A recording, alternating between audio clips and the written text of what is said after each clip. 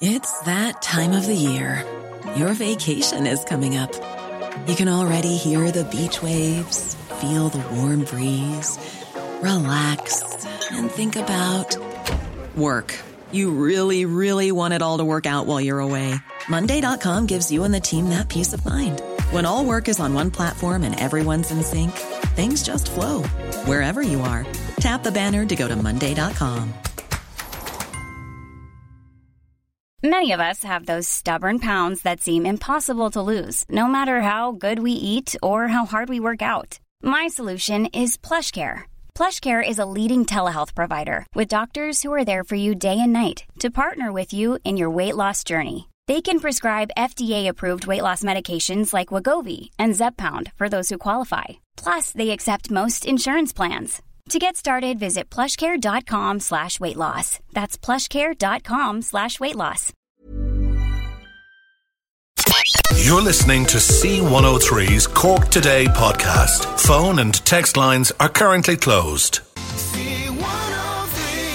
And a very good Tuesday morning to you on a day when you certainly need to stay indoors because we have a storm, and it is Storm Babette, which is the second storm of the season. We originally had Storm Agnes back in September, but this is Storm Babette. And in case you're wondering where did Babette come from, it's a Dutch name, and it was name picked by the Dutch Weather Service. And it seems it's been named after a member of the public who said she was born during a storm. So she put her name forward, and the Dutch Met Office decided to go with it because it's the UK, Irish and Dutch Met Offices who at the start of the winter season decide on the storm name. So Storm Babette is upon us, and that brings with it a status orange weather warning for us here in Cork and our neighbours in Kerry. The warning came into effect at 6 this morning, and it's remaining in place for 24 hours. Now, the potential impacts of that orange weather warning includes poor visibility, localised flooding, difficult driving conditions and possible wave overtopping, and obviously that's going to be relevant at high tide. Last night, Cork County Council, they had their severe weather assessment team. They convened. Crews were on standby overnight. Several known risk locations, I imagine they're still on standby, and I know yesterday evening crews were out clearing inlets and gullies and drains, and hopefully they've all been cleared in time because it's just the time of the year. The leaves are everywhere and a lot of the gullies and drains are completely blocked. The council said sandbags and pumping arrangements are being put in place, particularly in the known problem locations, and I know the flood barriers were raised in Mallow and Fermoy. Now, the rain is expected to move northwards, but that's not going to happen until tonight. It's going to remain with us for much of the day. Then it'll be followed by scattered showers, but unfortunately some of those scattered showers could also be heavy. So tomorrow and Thursday, further outbreaks of rain again, they could be heavy as well. So I would be staying indoors if at all possible for today. John Paul's taking your calls 0818 103 103. Anything you want to share with us, you can text or WhatsApp to 0862 103 103. And can I just give a quick mention, because there's lovely pictures in the papers today of Irish rugby fans putting on a very brave face when they flew home. Many thousands arrived into Dublin Airport, but the focus was Dublin Airport yesterday because, of course, the national team also flew back into Dublin Airport from Paris. And Johnny Sexton, who is, of course, the now retired captain, leading out his boys for the last time. But it was wonderful to see. They really did get a hero's welcome in Dublin's Terminal 2 last night, and many, many hundreds of fans turned out draped in green, and seemingly there was a rousing rendition of Ireland's call in the arrivals lounge, and there's lots of photographs, and seemingly all of the boys spent time getting photographs with fans, and even those that their hearts were broken, all of them are smiling and glad to be back home. So as I say, lovely pictures in the papers. Now we will be talking later on the programme about the fact that strike action that was due to happen today across the voluntary and social organisations, thankfully that has been called off. It really did go down to the wire. It was 3 a.m. in the morning by the time the talks between the trade unions and the government representatives at the Work Relations Commission finally ended, and they finally got an agreement on pay. So it really did go down to the wire. So we will be talking about it in more detail on the programme. And you know, the stress levels that this particular threat of this strike caused. I watched, if you were watching Katie Hannon's Upfront programme last night, I mean, you know, they spoke to people who were going to be affected if the strike went ahead, but they also spoke with workers who you knew didn't want to go on strike but felt they'd no other choice. I mean, to hear that some of those workers have been 13 years without a pay increase, and, you know, many of those workers, particularly in the community care sector and the PAs that work and who work with people on an individual basis to allow a person with disability or an older person to lead an independent life as possible. And they do really, really personal care, and they almost become friends with the person that they are looking after. And to hear, you know, that many of them, they're not on huge sums of money. We're not talking about people who are on over 100k a year, but to expect them to have the same wage packet that they've had for the last 13 years, bearing in mind the cost of living. I mean, it was truly shocking. So good to know that there at least was an agreement and the strike has been called off. But you'd have to worry then, because obviously money now has to be found by the government, because the offer on the table last night was an 8% increase in funding for pay. And if that money is to come out of the Department of Health, you're kind of thinking, well, where's the Department of Health going to get the money? Because plans to reduce hospital waiting lists, they are now at risk of becoming a major casualty to cuts that's expected to happen in health spending. Now, bear in mind, there's about 900,000 people languishing already on waiting hospital lists, and the extent of funding available to tackle those current waiting lists is now uncertain, and actually the funding that they were hoping to get is now expected to be cut next year. As the health service faces into a spending squeeze, the Department of Health were simply unable to say yesterday how much will be allocated to reduce the misery of the patients who are already on the waiting lists, not to mind the people who will be added to those waiting lists. And when they were asked directly yesterday, will next year's funding, will it match the funding for this year, which is an allocation this year of 240 million? And a spokesperson for the Department of Health simply said, sorry, we're unable to provide assurances, and they can't put a figure on how much they expect to have available or how much is going to be spent across 2024. All they would say was that full details of the 2024 waiting list action plan will be published next year. And that, of course, it comes amid confusion over a recruitment freeze, which we know was announced by the HSE last week for staff grades, which now seemingly does include home helps. And over the weekend, the Junior Health Minister, Mary Butler, and she's Minister for State with responsibility for older people, and in the main it is older people who are relying on and need home helps. She said at the weekend that she was concerned to learn that home helps were included in the freeze, in this freeze of recruitment, sort of, you know, giving the impression that she didn't think that home helps were going to be included.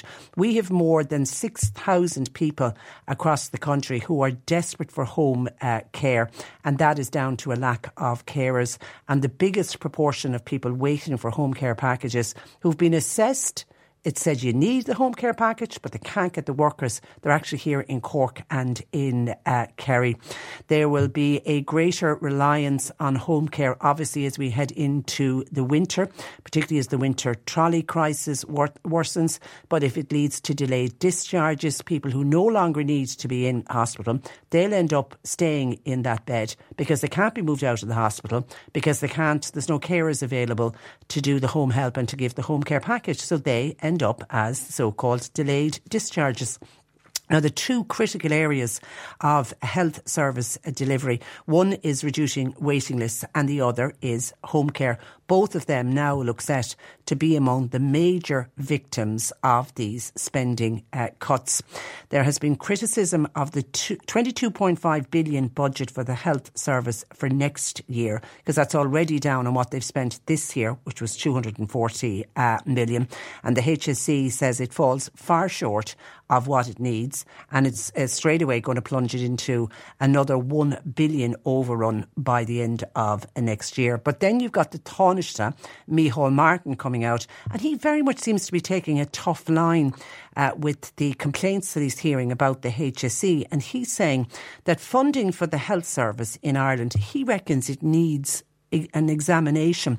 The Fianna Fáil leader said 7 billion in additional funding has been allocated to the health service over the past few years. And he says we're going to have to work through the funding in health, but the scale of allocation in the last number of years, he says, has been very, very significant. He said we're going to have to work with the HSE, but he says the HSE also are going to have to work with the government. He says there has to be a deep analysis of health spending, paralleled with analysis of the demographic and the ageing population. And it's funny that Micheál Martin has come out with that, because one of our listeners yesterday made almost the same point. And, you know, whenever we hear about the health budget, you know, we hear about more and more money being poured into it. At the end of every year, there's an overrun. They have to go cap in hand to the government. There's always extra money allocated at the end of the year, and on it goes on its merry way. And then the next year it happens all over again. I mean, that figure of 7 billion extra that has been allocated over the past few years, and yet we hear we have 900,000 people on waiting lists. I think Micheál Martin, as I say, one of our listeners said the same thing, a deep dive as to how that money is actually being spent. I mean, someone made the point that the HSE, the way RTE are being grilled and examined over every, red cent that they've spent, and then discovering that money was spent on flip-flops and expensive trips overseas, and was money wasted. I mean, do we need to look at the health budget and work out exactly where the money is going? Because it does seem to feel like year on year that it's this big black hole, and no matter how much money you pour into it, we're never going to get a proper health service. Some of your reaction to, thankfully, the news that the WRC ended successfully last night between members of the government and the trade unions, and the strike action by the voluntary and community sector not going ahead today. Listener says, geez, the government would fight you tooth and nail for a few extra quid, yet the civil servants look for annual wage increases, and guess what? It comes automatically. How unfair is that? Life is all about the money, the currency of a life, which it really shouldn't be. And Alan says, morning Trish, 13 years without a pay increase. How many times in those years did the politicians give themselves a pay rise? If a politician's wage was capped at 55k, how many of the so-called leaders would do the job? Answer, none. Show me a politician and I will show you. Okay, we won't get into that. Every one of them, says Alan, he's not a fan of politicians, but very much understanding why the voluntary and community sector were threatening this strike action. And when I was talking about the funding to the HSE and worrying times ahead, and what do we do with the black hole of money that seems to go into the Department of Health, listen to this, Patricia. I'm here at CUH in a queue for a hospital appointment. I've been queuing now for 35 minutes. Guess what? I'm queuing to get into the car park at CUH. Cork University Hospital is simply not fit for purpose. You can't even park your car to get into your hospital appointment, putting up all these prefabs and buildings, and there is no car parking. That is a crazy situation. Hopefully you found a parking space and your hospital appointment goes well. Now, there's two reasons why we want to talk about Fermoy today. Firstly, of course, Fermoy was the hometown of the late Tina Satchwell, and yesterday evening a vigil was held there. It was organised by the local community, and Fine Gael Councillor Noel McCarthy was there, and he joins me this morning. Good morning to you, Noel. Good morning, Patricia. And thank you for... I'm very well. Thank you for joining us. Firstly, I have to point out there's a gorgeous photograph on the front of the Irish Examiner today taken by Eddie O'Hara, and under the caption just simply remembering Tina. And it's a sea of candles and local people lighting candles. Was that at the bandstand in Fermoy Park? Yes, Patricia, it wasn't the bandstand in the town park, and the location was picked by the organisers because of the love of the park that Tina had, because that's where she used to go on her daily walks with her beloved dogs, walk to the town park and really enjoyed it. So that's why we picked that location, and it was very sentimental last night in remembrance of Tina for having it in the park. Did many of her family attend, Noel?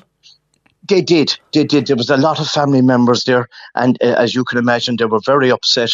But I suppose, really were, and got that across with the message that came across from Shirley Keegan, who spoke at the event, to say that she was speaking, the family were on their family behalf, to say how they were delighted with the support of having the vigil tonight, and the people of Fermoy contacted them all over the last few days.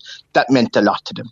A lot. Yeah, Ralph Regal actually writing in the paper today about the vigil. He has the words read out by Shirley. She was reading them on behalf of the family, and she said, "There are no words to describe the pain in our hearts right now. If we knew the last time we met Tina was going to be our last time, we would have hugged her extra tight. Tina would put a smile on anyone's face. She was a very bubbly personality and a very sociable person. She was always out and about with her babies, Ruby and Heidi. Of course, they're her beloved pet dogs. She loved her fashion. She was always dressed so well. We will treasure the moments and all the great memories we spent with you. Fly high, our angel. You'll be in our hearts forever. We love you, Tina. You're at peace now until we meet again." That really is heartbreaking stuff, but a huge amount of support, Noel, by the local community. Yes, the community of Fermoy really showed their support in remembrance of Tina, Patricia, and also with supporting the family and thinking about them, being there for them. And the community of Fermoy really came out, and Fermoy and surrounding areas, Patricia, because they came from everywhere last night. And even people that couldn't make it were sending in messages to say they lit candles at home and were thinking about Tina and her family. And I think that meant a lot to the family. It really did. And as I say, it was so sad last night. But at the same time, I think the Fermoy community really wanted to do it and showed their love for Tina and their support for the family, as I say. It was really touching, and that's what it was. Because very touching. She grew up in the town of Fermoy, didn't she? Yes, yeah, she grew up in St. Bernard's, and she lived and then she lived in Liam McGarrett Place for a while. And I see the neighbours from both St. Bernard's and Liam McGarrett Place there last night, and they were so upset. And the whole town just wanted to show support. And people remember I saw a school I met a woman there that taught Tina. I met other people there, had great different stories of Tina. But the one that really came across, Patricia, was in Shirley's words as well, was they always remember Tina walking her dogs and her fashion and a lovely smile, friendly smile. And that's why I remember myself as well. That's what it was. And, it's only a week ago today that her body was discovered. This, in some way, Noel, will bring... Tina will never come back to the family, but it's just bringing some kind of closure, isn't it? They'll be finally able to lay her to rest and have a proper funeral. And I think that's very important. That's all. They knew that there was something wrong over the last few years. At least now they have some closure, and they can bury Tina. And that's what they wanted. They just wanted something to know what happened, and now at least they know that. And I think that's very important to the family. Okay. And the people of Fermoy always wondered over the years what happened to poor Tina, and now there's a closure there. Okay, and we once again extend our deepest sympathies to the Dingivan family and all of Tina's family. And may Tina, God love her, may she rest in peace. And we know there's a court case pending, so we're not going to get into any of that at the moment. And Noel, from that very sad event to then a TV appearance of a former Fermoy resident, a lady who we only know as Zoe, who was on the Graham Norton show last Saturday night. Now here's a little clip, if I can find it here. I have it here, 1 sec. Now I'm just where's it gone? John Paul, have you got the number? Where are you from, Zoe? I'm from Scotland, Dumfries and Galloway, but I lived in Ireland for about 20 years. Whereabouts in Ireland did you live? Fermoy, County Cork. Fermoy, home of the pencil. Horrible town. Oh. Now, it was that comment, horrible town. Firstly, did you see the programme when it went out on Saturday night, Noel? No, Patricia, I didn't see the programme, but that night I started getting messages and the clip was sent to me, and I was horrified when I saw it. I said, this couldn't happen. And then it gathered momentum on Sunday morning and Sunday afternoon and all day yesterday.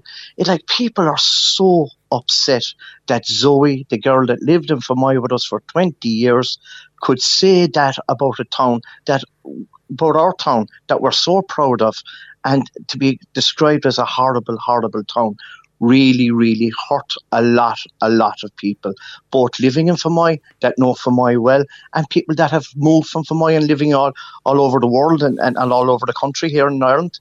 They're absolutely outraged by her comments and really upset, Patricia, as you can imagine. Huge outpouring on social media, isn't there, of people, and I think it's great to see people coming out and defending the town. Exactly, and that's what people were saying to me when they were contacting me. Noel, how do we defend this? And to get this portrait of our town, it's not a horrible town. And we take great pride in so many different ways.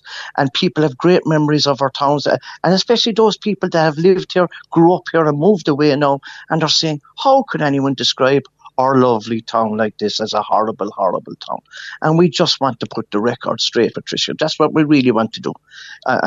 For my people want to say, listen, we're not a horrible town. We take great pride in our town. And the amount of listeners that listen to Graham Norton show every week must be in the millions, Patricia. And they might think that this is saying that about Fermoy in County Cork, in Ireland, and as we know, it's totally inaccurate, and we just want to put the record straight. Yeah, we already have people contacting us. Mags said, I heard that awful comment from Zoe. It wasn't nice at all. Fermoy, lovely, friendly people, very welcoming, very helpful. It's not nice to be bashing a place that she once called home, says Mags. And Mike says, Fermoy, County Cork, it is a lovely town. I actually had my Debs there, said Mike. I'm very, very fond memories. Is there any plans to write to the Graham Norton show? And I don't know if you could get a retraction, but is there any plans to write to the production company? Yes, Patricia, we're hoping to, as my role as chairman of the Tidy Towns, and we're having a committee meeting during the week, and we're going to write to the Graham Norton show to know, could he say something that they said that we were horrified to hear these remarks passed by a lady on the red chair, that we're totally upset over it, and could he put the record straight that Fermoy isn't a horrible town? And we're also going to ask him, because some of the ideas coming through on social media are very good, we're also going to ask him, would he visit our town, Graham Norton? This year next. When he comes to his love at West Cork, will he come down to Fermoy? And it's a town. And we'll show him what we have. It's a town he knows because he mentioned the Big Pencil. Is the Big Pencil still there? There's still a recognition of Faber-Castell, not the Big Pencil as it was. Yeah. But Faber-Castell is still here in our town. We're very proud of that business in our town. And we've so much to offer, as you know yourself, Patricia. Yeah. It was a great place to live. Fermoy is a great place to live, to raise a family, have business in the town, great businesses in the town. And we have great schools, great sporting facilities. We have so much to offer. And in our Tidy Towns, we're so proud of our town that when people come to visit, that the appearance of the town means so much to us in the committee. We've won awards in 2018 as the cleanest town of Ireland. We only got award in the last Super Value Tidy Towns Awards lately, Patricia, in the Chewing Gum Award, that we won the best category and the national award. So Fermoy has so much to offer, and I'm so proud myself, and I know the people in Fermoy are so proud of our town. And so I think, proud. and you know something, Noel, I think the essence of the town shone last night with that more than 500 people who turned up to remember Tina, to remember one of their own. I mean, that's not the work of people living in a horrible town, is it? No, and Fermoy showed its true colours last night and wanted to do, and didn't have to be asked twice. They did it because one of their own they want to pay respect to one of their own and to support the family. That's what Fermoy is all about, because the Fermoy people are the salt of the earth, and I always have a friendly, and that's come across in the social media comments that people in Fermoy are so nice, and we have a great welcome for everybody, Patricia. Okay, so that's what it is. Rather than a horrible little town, Fermoy is a great little town to live in. We'll end on that positive note. Local Fine Gael councillor Noel McCarthy, thanks a million for joining us this morning. Thank you, Patricia, and thank you for having me on. Good morning. Cork Airport experienced a busy September as thousands of passengers from the south decided to flock to sunnier climes, and why wouldn't they with the summer we just had? So to chat about the winter months ahead, I'm joined by Barry Holland, and Barry is the Communications Manager at Cork Airport. Good morning to you, Barry. Good morning, Patricia. You're welcome to the programme. Are you now back to pre-pandemic numbers or close to pre-pandemic numbers? By the end of the year, we'll be probably in the region of 400,000 to 500,000 passengers ahead of last year. But yes, we will be ahead of 2019, the effect of the last year of, I suppose, pre-pandemic. 2.6 million passengers in 2019. We are estimating 2.7 million passengers in 2023. Brilliant. And it picked up quicker, didn't it, than what was originally expected? It did, and back in the throes of the pandemic, and when I suppose the aviation sector was effectively on the floor, industry experts, industry lobby groups acting on behalf of the aviation sector would have said that it won't recover. I suppose the sector won't recover to what it once was until 2024, 2025 at the earliest. And that was very different here in Ireland, where we've seen it recover extremely fast. There are some airports in Europe, on the continent, that are still lagging behind the 2019 figures still. But it's safe to say here in Ireland that the recovery has been extremely strong, much faster than anticipated. And there's still a great appetite for international air travel out there at the moment. Yeah, and I suppose that's down to the fact that our economy bounced back faster than a lot of other economies did. And not to mention the fact we're on an island as well, which is an important factor to remember as well. And the weather isn't great, let's be honest. And you also had a few very busy weeks with the rugby fans. And I know we had some reports, particularly last Friday from the airport. It sounded like the buzz and the excitement. It must have been just terrific to go to work on days like that.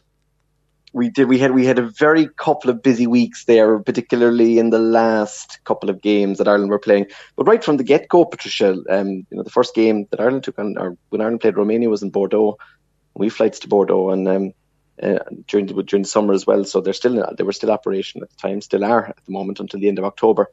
But we saw people right from the get-go coming through. But last Friday, for the New Zealand game, and even the Friday beforehand for the Scotland game as well, we saw a terrific amount of fans flying through Cork en route to Paris. Some travelling directly to Paris with either Aer Lingus, Air France, or some of the charter operations, but a lot more as well travelling indirectly through the likes of London, Manchester, going to Amsterdam. Some people going to London, taking the Eurostar across. People flying to Amsterdam and flying on, or then taking the train on.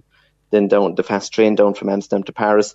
The terminal was awash with green jerseys, green hats, scarves, you name it. The atmosphere was electric, and I know you were able to capture some of that last week. Some of your colleagues from the 96 and C103 were there, obviously, as well, which was great to see them there. And it was absolutely electric, and the atmosphere is something incredible. It's just a pity that we won't see it again this Friday. But anyway, we won't talk about the result now. There's a number of new routes. I mean, Ryanair in particular, I think they introduced something like 5 new routes all out of Cork. They have. Ryanair have introduced 5 new winter routes, this starting in the end of this month, the end of October, when our winter schedule comes into effect. So the new routes are Barcelona El Prat, which is the central Barcelona airport. It's great to have that connection back, and that's operating twice weekly for the winter. Paris Beauvais, Ryanair flying there 3 times a week for the winter. Seville, Ryanair operated it during the summer. It was a new summer route, but it's also now, by definition, a new winter route as well. And they're keeping that on for the winter. That'll be operating twice weekly as well. Venice Treviso, operating for the winter. Again, a new summer route that they introduced this year, but they're keeping it on for the winter. Fuerteventura in the Canary Islands. And then Aer Lingus are introducing a new route to Lyon, and two new routes actually, Lyon and Tenerife. So it's there's all in all there's 7 new routes out of Cork. It's brilliant. This winter. And I saw the full list, and it's terrific to see the routes that are operating year round. It is, and that's a testament, Patricia, I think, to the I suppose the interest, I suppose the traffic that's being carried on those routes. For example, you take some routes there now, like Valencia last year in Spain, the third largest city in Spain, which was added on as a summer route. It was initially for summer 2022.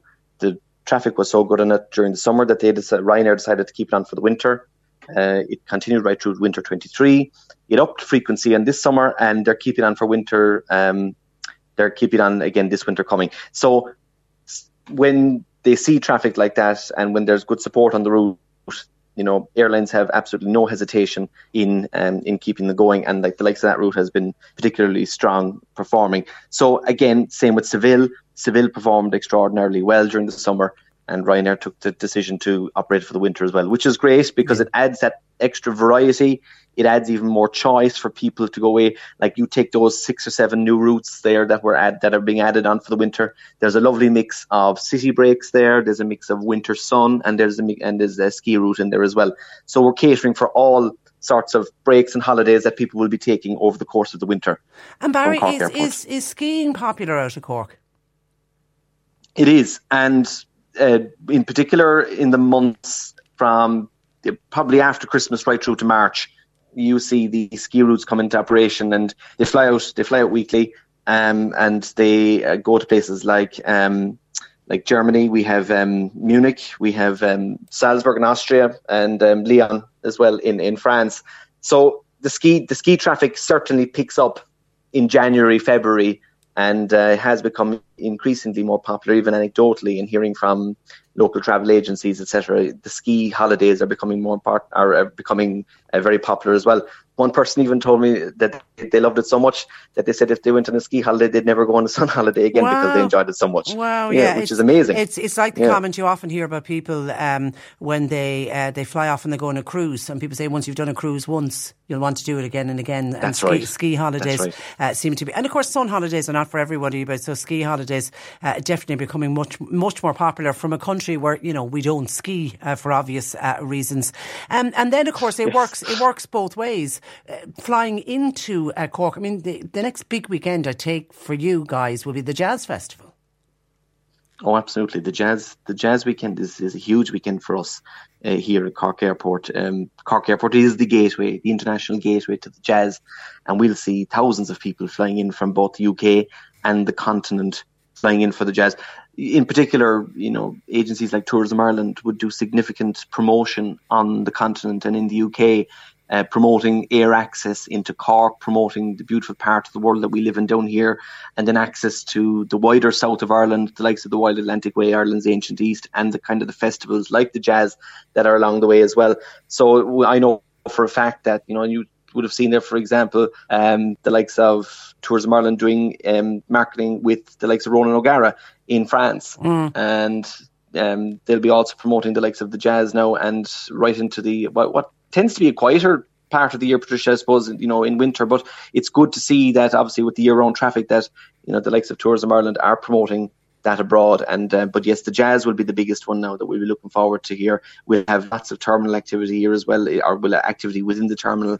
We'll have some music, the arriving passengers as well. They'll be entertained, and it's almost, you'll get a flavour of the Jazz the minute you touch down in Cork Airport. Brilliant. That's what we want to put on. And of course, we all love flying in and out of Cork Airport. I mean, the one thing for me about Cork Airport, I mean, the security screening, is it still as efficient as ever? Oh, absolutely. Absolutely. In September, for example, 99.9% of passengers cleared security in 15 minutes or less. Oh. It's one of the biggest focuses that we put on anything here in the airport, is ensuring that we get passengers through security efficiently and quickly. And there's a great team in the security unit here in Cork Airport. And we often hear it myself and see our feedback through social media or emails of people, and the personable approach that our staff give passengers when they go through security, because for some people flying mightn't be a regular occurrence and they like to be put at ease. And our staff are there to do that as well and to help them along the way on their journey. They're the friendliest bunch I think I've ever met at security. I've never yet come across as friendly a group as you'll meet at Cork Airport. They really are a credit to you. Now, some questions in for Barry. Dennis in Aherla. Will the Cork to Dublin flight ever return, or is the motorway too big a factor? Can Barry ever see it coming back? The Cork to Dublin route was in existence right from 1961 up till 2011. Of course, you have to factor in the earlier years that the road network, it would have taken 4, 5, 6 hours perhaps to drive to Dublin. The train service wasn't as frequent. So when it comes to the Cork to Dublin route, you're competing not necessarily with any other airlines. You're competing with 2 other modes of transport. You're competing with a very good motorway network, and you're competing now with hourly trains. So I suppose there's that to factor in. At the moment, there isn't any plans at the moment to reintroduce it. There has been some commentary of late, with the possibility of reintroducing it, but in the short to near term, there isn't any plans to reintroduce the Cork to Dublin service. And a question we would all love you to answer in the affirmative, please. This is from Amanda in Clonakilty. Will we ever see flights to New York out of Cork Airport? Transatlantic remains as strong as a priority as it ever did here, Patricia. Be rest assured, even just this week, my colleagues in aviation business development here in the airport are out at an international conference with airports and airlines in Turkey. And of that, obviously, they'll be meeting various airlines along the way. And they are going to be, obviously, transatlantic services are high on the priority list to restore them here at Cork to get that connectivity with the east coast of the USA back. So be rest assured, it is being worked on. These things do take time. There's a lot to be. There's a big head of steam to be built up before anything can be put into effect here. So the work is going on in the background, but be rest assured we're giving it our fullest attention to restore those services. And someone else wants to know: is the restaurant now fully open at the airport? Yes, they are. Absolutely. All our catering outlets are open fully now. And thankfully, the recovery, the swift recovery last year did pose some challenges initially, but thankfully now all our restaurants, bars, cafes, etc. are open right from 4 a.m., 4:30 in the morning, and right open. So most of them open till the last flight. Well done. Well done. Okay, listen, Barry, we leave it there. Thank you for that, and thanks for joining us on the programme this morning. Patricia. Good morning to you. Bye-bye. That is Barry Holland, and Barry is the communications manager at Cork Airport, which looks like another very busy winter ahead for Cork Airport. But as I say, it's just fantastic to see that a lot of the flights now that have come back to Cork Airport, some of them were just initially for the summer months, but now many of them are going year round. So it's just great to have the connectivity, because I think if you have a choice between, there's a flight going out of Cork Airport and there's a flight going out of Dublin Airport, all of us certainly opt for Cork Airport. It's just a pleasure to go in and out of that airport. Some of your thoughts and comments coming in. We were talking about the airport, and fantastic to see that we, by the end of this year, we're going to be well up on passengers flying in and out of Cork Airport and back to where we were before the pandemic, which is certainly good news. And we all like anything that is good news for Cork Airport, that will keep Cork Airport going and get us as many routes as we can out of the south. And of course, one of our listeners was asking about transatlantic flights. Wouldn't it be great to drive to Cork Airport and get a transatlantic flight to the States? Now, Barry did say they are working on it. Behind the scenes talks are going on. Well, Councillor Joe Carroll was listening to Barry talking about it, and he said they were on a trade mission recently to Boston. This was members of Cork County Council, and when they were over in Boston, they met with the Boston Chamber of Commerce, and they actually discussed the possibility of transatlantic flights, and the Boston Chamber of Commerce were very much in favour of flights between Boston and Cork. They actually put together a plan of action for investment and to get airlines in board and renew the previous services that once operated by the Norwegian Air. So it is being worked on, certainly from the Boston end. And Joe points out currently there are many students from Skibbereen and indeed other parts of Cork and other parts of the south who are actually over in Boston. They're on exchange programs. So he says a transatlantic flight out of our own airport would be fantastic. So thank you for that update, Joe. So there does look like there's a lot of discussions going on behind the scenes. 0818 103 103. We were talking about the possibility, what could have happened, and we will talk about it in more detail with the voluntary and community sectors and their threatened strike action. Thankfully, didn't go ahead today. But Jason contacted us to say just to explain the situation he has with his mum. Now, Jason doesn't live at home with his mother, and his mother is wheelchair bound. And I'm assuming from the thrust of this call, she's living on her own. So she's living as independently as she can on her own. So they have home care support coming in morning, afternoon and night. Now, at the moment, it's a half an hour each time. Now, according to Jason, they work for the HSE. The HSE has now informed Jason's mother that they're cutting the half an hour, the 30 minutes in the morning, lunchtime and at night time. They're cutting it now to 15 minutes. So a home care worker will come in 15 minutes in the morning, 15 minutes at lunchtime and 15 minutes obviously at night to get Jason's mum back to bed. God, you'd barely be able to say hello, wouldn't you? And your time would be up. But Jason says the problem is many of them who call to his mother don't live in the area. And he says the HSE do not pay expenses such as travel and petrol. So they have to travel to where his mother lives, and for them it simply is not going to be worth it. He says, my mum needs her dignity, and she also loves these women that call. They've obviously built up a great rapport. He says, with all the surplus money in this country, why can't they invest in proper home care packages while we have home care workers running back and forth? Now, just a couple of questions there. If they're working for the HSE, and I'm nearly sure on this, HSE home care workers do get paid travel expenses, and I'm sure there's somebody listening who will be able to confirm that or not. Those that work for the private sector, where the money comes from the HSE but they're not directly employed by the HSE, there's always an ongoing battle with that. But I thought that got sorted out as well. But I think what will probably happen is some of those workers will feel it's not worth their while. If they're travelling from outside the area to go to your mother, it's not worth going to get paid for 15 minutes. It's just, I cannot understand or fathom how anyone makes a decision in an office looking at somebody who's getting an hour and a half a day at the moment isn't a lot for a woman who is wheelchair bound, and say we're going to cut that hour and a half and cut it back to 45 minutes and we'll do it in 3 15-minute blocks. It just defines logic to me how somebody's meant to set a clock, get in the door, your 15 minutes starts now, and you get through all of the jobs. And sorry, 50 minutes are up, I'm outthedoor.com. Doesn't make any sense to me. I'm taken aback that it's been reduced to 15 minutes. I actually thought 30 minutes. And even at 30 minutes, I thought that's a very short period of time to ask people to go in, sort somebody out, do whatever they need to do and get back out and get on to their next client. But to hear it reduced to 15 minutes, is this part of the cost cutting on behalf of the HSE? Shocking. 0818 103 103. Actually, I'll put that question, I'll try and get John Paul to remind me, I'll put that to Michael Moynihan who's going to be joining us from the Oireachtas Committee on Disability Matters.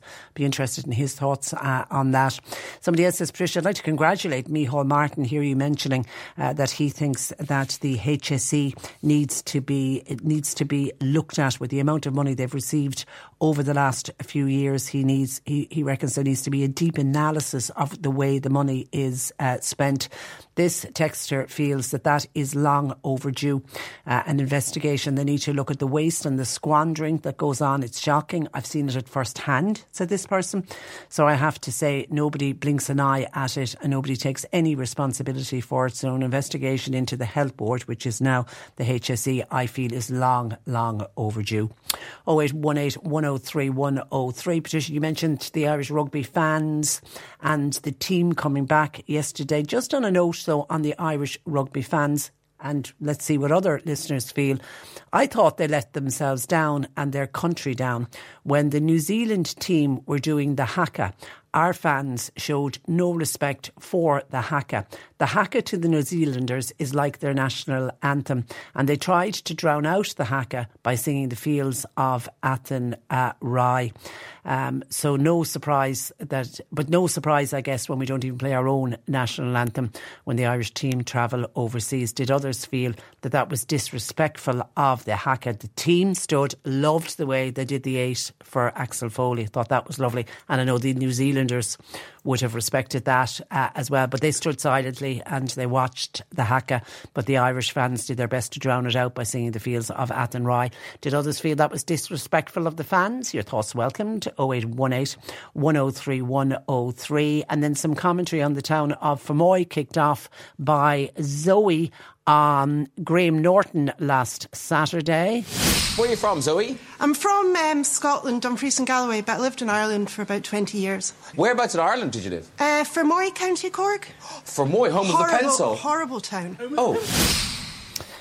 People still not happy with that. Pat in Fermoy says, I do not know why people are taking notice of this woman. I think people in Fermoy are getting excited about nothing. We have a lovely tidy towns. The tidy towns and the council workers do a fantastic job to keep Fermoy looking well. The only negative thing that I can think of, says Pat, who lives in Fermoy, are the dirty public toilets in the town. But apart from that, everything is good.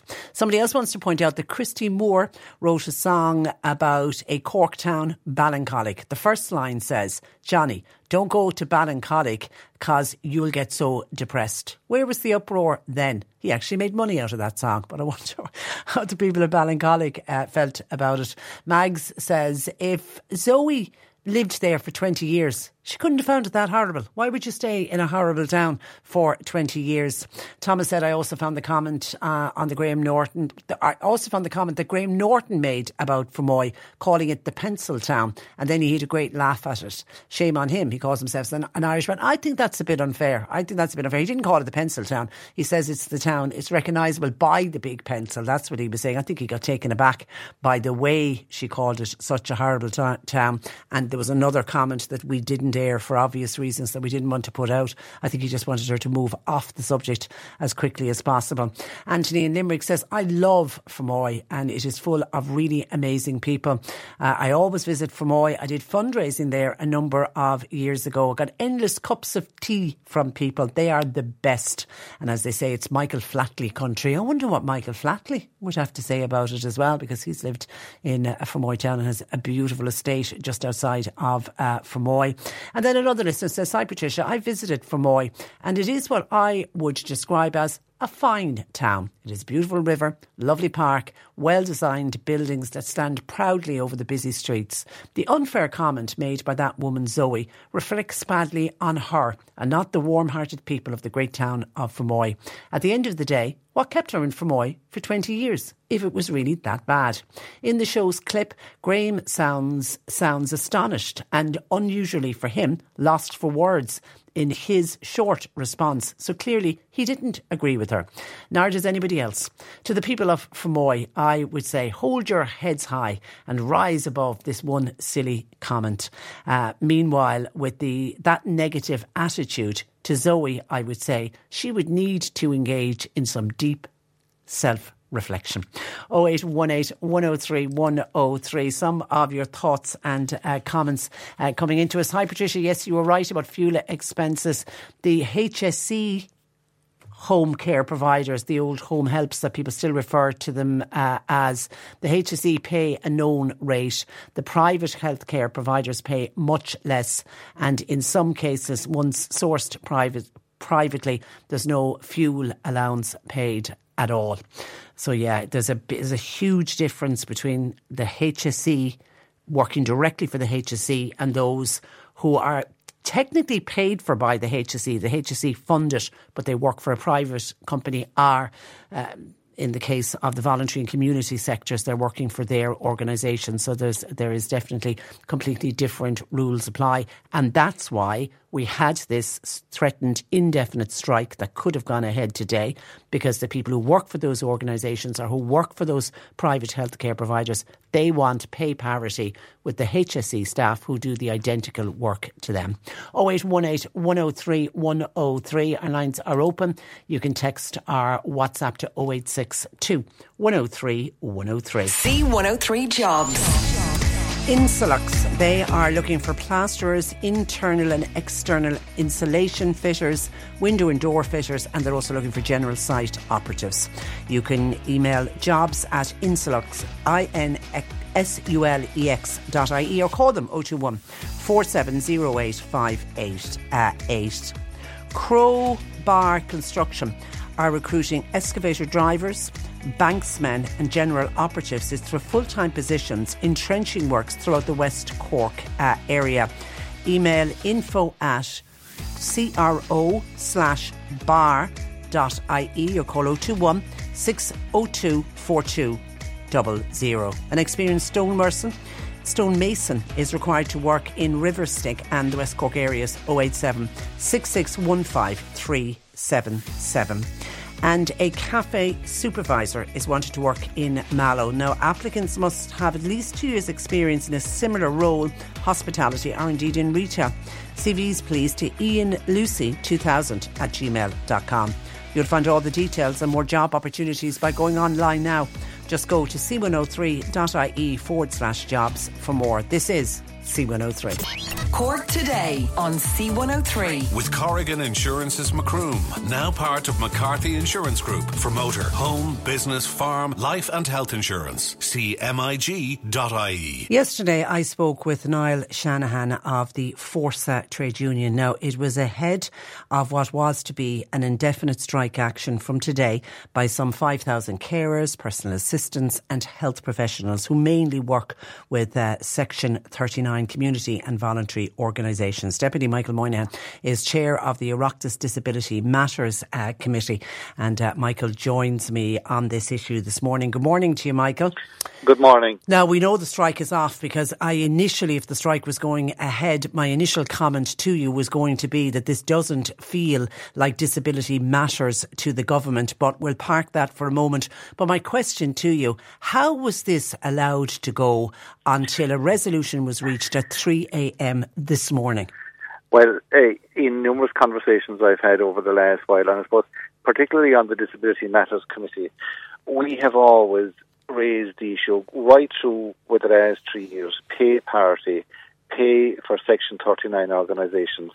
It is and was a blatant disregard of the people who work in those organisations and put the organisations in a very difficult position for recruiting and retention of staff. The talks broke down earlier in the year, and then when the strike notice was served, like even yesterday at our private meeting of the Disability Matters Committee, members were, incensed at how we could be discussing that on the 16th of October, hours before the strike. The talk started yesterday evening at 2 o'clock and went on until just after 3 o'clock this morning. And it is, incomprehensible that this should have been left dragged for so long. I have flagged this issue. The committee that I chair have flagged it at every one of our pre-budget submissions. This is a major issue for Section 39 organisations and has been for quite some time. What has transpired overnight is that there is 8%, and then to tie into the national agreements or tie back into where the Section 39 organisations were prior to 2008. And we have, I worked with an awful lot of other people over the last 24 hours to try and get a resolution over the weekend. And since the budget was announced last week, I had been in contact with ministers, with government and with officials in departments and indeed from unions to try and see can we get a resolve of this. Because if you say you and your committee and you're very passionate on your committee about disability and disability matters. If for the last 3 years you've been raising the issue of pay parity, why was nobody listening to you? Well, even yesterday, even yesterday, and over the weekend in various conversations I had with people, I really felt frustrated that nobody was listening to the seriousness of the issue. And yesterday in conversations I had with, and in messages I had with people, and I sent on some of the correspondence that I had from family members and indeed from service users themselves, outlining their frustration with it. And, as I thought yesterday at 2 or 3 o'clock that we were heading for an indefinite strike, and I really felt myself like that question, why haven't we grasped this issue? Why had it to take until the 11th hour or almost the last minute of it for people to actually realise that this is about human beings? And in a conversation that was held at our committee a week or so ago, prior to the budget, when the minister spoke in terms of looking for extra funding and so forth, she said we are dealing with people, not numbers. And it really, and as the evening went on, I got fairly annoyed that there wasn't, the question you put to me, why aren't people listening to people with disabilities? This service, and when you spoke to me last about our pre-budget submission, we spoke about the 17th of October, and in my belief it wouldn't come to that, and that would be averted weeks before it. But the damage that was done in relation to COVID and the way people with disabilities are forgotten during that period, and that was going around in my head yesterday saying, what more can I do? And I contacted every single one that was possible right through the evening, right through the night, to try and get a resolution of this, because I felt that if there was a strike, first of all, the Section 39 workers who have done massive work, there would be an anger that would be there that wouldn't be able to repair the damage of actually allowing people to go on strike, and then for the service users and their families. The stress levels that this threatened strike has caused, Michael, is just on another level. On another level. I got text messages yesterday from parents, who would have engaged with, getting speech and language therapy. And we know the scarcity of speech and language therapy through the public sector. And those were cancelled for today. Speech and language that was built up, maybe over the last couple of months for these days to have that therapies or day activities or whatever. But the stress level, and they again felt that they were forgotten about and that they weren't. And that's why, yesterday, right through the day and the evening and right into the night, I was, every single year I could get to try and bring a resolution to this, because I felt it was send out a very wrong signal that disability, if it went on strike, it would be disability doesn't matter. And I passionately believe that disability and people with disabilities. Millions of people have lost weight with personalized plans from Noom. Like Evan, who can't stand salads and still lost 50 pounds. Salads generally for most people are the easy button, right? For me, that wasn't an option. I never really was a salad guy. That's just not who I am. But Noom worked for me. Get your personalized plan today at Noom.com. Real Noom user compensated to provide their story. In 4 weeks, the typical Noom user can expect to lose 1 to 2 pounds per week. Individual results may vary. It's that time of the year. Your vacation is coming up. You can already hear the beach waves, feel the warm breeze, relax, and think about work. You really, really want it all to work out while you're away. Monday.com gives you and the team that peace of mind. When all work is on one platform and everyone's in sync, things just flow. Wherever you are, tap the banner to go to Monday.com.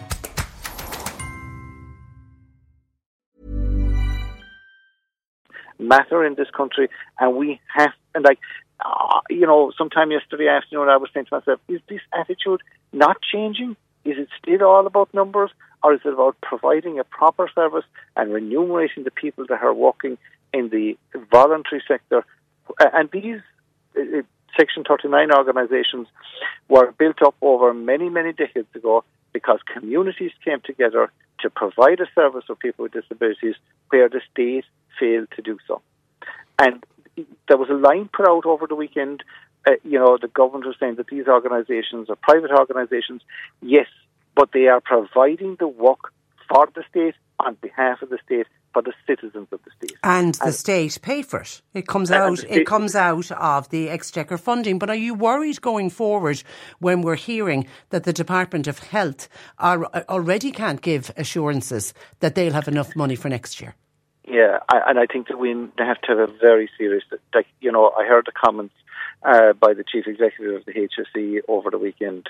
They're very concerning because we have, every year we have challenges within the public health system. We have challenges for care of the elderly. There's winter plans announced. Winter plans are worked. The papers are written on unless there is backup, unless there is people available there, unless there is resources there. There was a talk in relation to looking at how the money is spent. The reality is that our public health service is pushed to the limit. You had comments there this morning about the queues in CUH and the centralisation of medical care in the city. Thankfully, Mallow Hospital, there's an expansion there. And these hospitals, these satellite hospitals, are hugely important to take the overload from the city and provide the health care within regional settings rather than centralising it in one centre like the CUH or indeed the South Infirmary. But I would be concerned in relation to what I'm hearing from the HSE Chief Executive, and I know that there is a ongoing discussion and a battle between the various departments, but I think we need to listen to what the HSE are saying, the Chief Executive is saying, because he gives me the impression that he is about going to do, he is serious about his business and he wants to improve the HSE, but we need to make sure that whatever resources are being put there are delivering for the people. Yeah, because your own leader there and Taoiseach, Micheál Martin, I think made a very fair point when he said, 7 billion in additional funding has been allocated to the health service over the past few years. And he's making the point that there has to be a deeper analysis of health spending. Where is all this money going? And if we had a clear understanding of where all the money, where is the allocate, if you stand back and you look at the amount of money that's being spent by the state, and then you look at the delivery of the health service, and you look at the challenges that are there in the A&E department, right through the GP practices, the overloaded GP practices in primary care, right across the spectrum, there is challenges there. There's a huge amount of money being put in there. And if it is that there has to be an analysis of it done to make sure that the money is spent to deliver a better service. 7 billion is a huge amount of money of extra resources being put into the department and to the HSE and to healthcare. But we want to make sure that it is being spent and it is delivering for people. We get very frustrated, and when the families are coming to us that elderly people can't get care, that they're in a trolley, whatever the difficulties are, and you then look at the overall budget and you say, where is all this going to?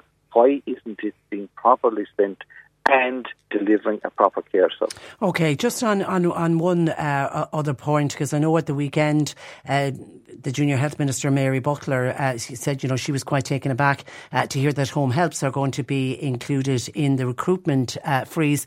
We had a call in this morning, and I don't know where in Cork Jason's mother is living, but she's wheelchair bound, living on her own, and she has home help coming in, home care workers coming in morning, lunchtime and in the evening, obviously to get her up in the morning, feed her at lunchtime and then get her back into bed. Half an hour she gets in the morning, half an hour at lunchtime and a half an hour in the evening. They've had a call from the HSE that it's been reduced to 15 minutes 3 times a day. Can that be fought? It surely can, right? With over the years, gone back 5, 6, 7 years ago, we had a major issue in that the HSE were allocating hours. They were not able to allocate hours because they didn't have the budget to. In the last 2 years, the biggest issue we had was that there was allocation of hours, but there wasn't staff to take up the home care, to provide the home care. And I listened to the commentary by Mary Butler and others over the weekend. And your point in relation to somebody coming in for 15 minutes, there isn't enough time in 15 minutes to do any single task for somebody who would as I understand it, need a fairly significant level of care at that particular time of the day or the evening or the morning, whichever it is. And I think, cutting back home help hours this year, the line that we were certainly given was that there was sufficient money for home help hours this year, but there wasn't availability of people to take on the role. And it's contradictory in this. And in some cases, I see, there isn't uniformity. There isn't, I suppose, in terms of delivering the home care services. And it's such a vital service. Well, since that was developed over 20, 25 years ago, the amount of people that have been able to live in their own communities for longer because of the care they were receiving. And I just don't understand it. Yeah, and I do know, having spoken to other people in the past, people are afraid to complain in case they completely lose the service, and that's completely wrong. They almost feel intimidated. You should be lucky in what you're getting, but people need, I think really people do need to stand up and shout louder. All right, listen, Michael, I appreciate you taking our call today, and as I say, thankfully the strike has been averted, but thank you for that and thanks for joining us. Thank you. Good morning to you. That is Fianna Fáil Dáil Deputy Michael Moynihan, who is chair of the Disability Matters Committee. And I know personally that Michael and the others on that committee, they really, really are passionate about disability and they are trying to do the best they can. But for some reason, nobody seems to be listening. Somebody says, Patricia, 2:00 yesterday, the talks to avert today's strike started. I think that says it all. At least it was sorted, and I will have my brilliant PA tomorrow. So there was somebody obviously living in dread that the strike was going to go ahead. Mary, this is on cutting somebody's home help from 30 minutes to 15 minutes.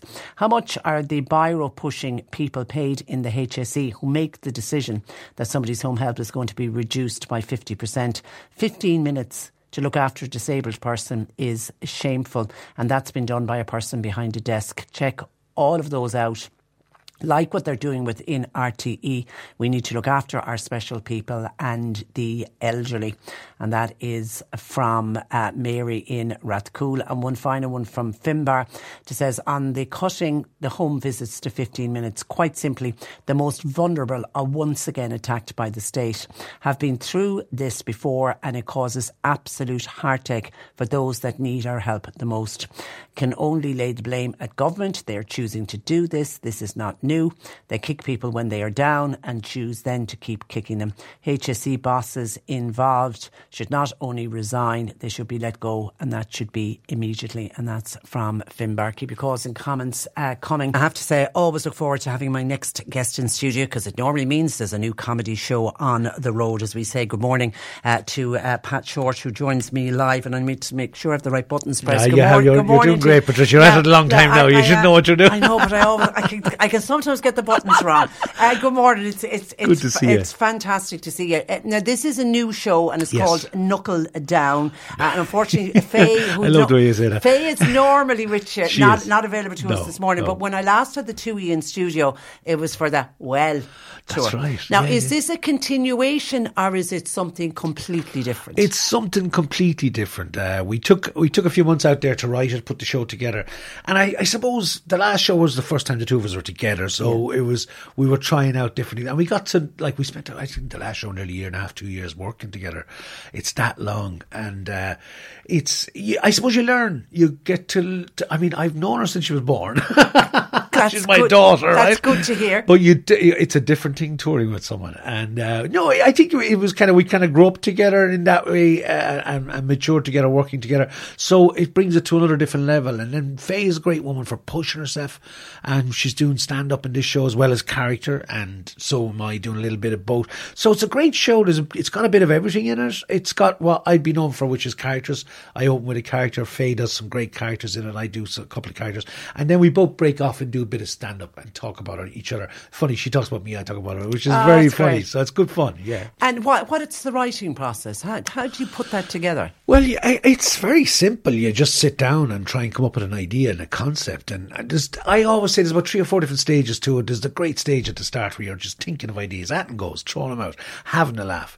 And then comes the hard part where you have to sit down and write it. Yeah. And you have to try and make it work from a stage point of view. It's all very well having a funny story, but that's what we do. That's what stagecraft is about, is turning that story into a performance and entering and exiting, all that kind of stuff. Anybody out there that's done amateur drama or drama will understand what I'm talking about. And then you gotta finesse it, tighten it up. Hopefully it's long enough that you have a full show, because you're always performing in front of yourself. An empty room, and you're trying to go fast or slow or whatever, and you do your timings and you say, God, I hope we have a show, I know, and then until you get up in front of an audience, you don't know if you do. And do you write separately to Faye? Or are you around a table together going, there's a great line, what do you think of that line? A bit of both. I think what happens is we sit around the table, and then Faye goes off and writes herself. I go away and write. So we'll come up with a character for ourselves. We'll go away and write. And she's very much like, because she's trained as an actress and a creator, and she likes to go away and write herself. And put it together. Then she'll come back and maybe perform in front of me, and I'll give her some notes, and vice versa. That tends to how it works. We have a very good friend, Mike Finn, who's people from Limerick and that would know Mike, and from further afield, I'm sure he's written some great stuff. He worked with me as a writer on Killinascully all the way through. Okay. And Pigtown, it was a great play of his in Limerick, and won awards on the National Theatre Awards many years ago. It's been on since a few times, and he's been writer in residence in America and a few other places. So Mike is based in Dublin, and he comes down and spends a bit of time with us, and is the outside eye, I suppose, for want of a better word. But then you've got to get up at some stage and say, okay, let's see if this is a show. Yeah. Do you do that on your own, or do you have somebody sitting there saying to see, do you get the laughs? How do you practice that bit? I think we like this year, what we tend to do is go away. We tend to do it. I don't know. I think when you're doing it long enough, you kind of have an idea. If the rule of thumb I always make is if it makes me laugh, it is funny.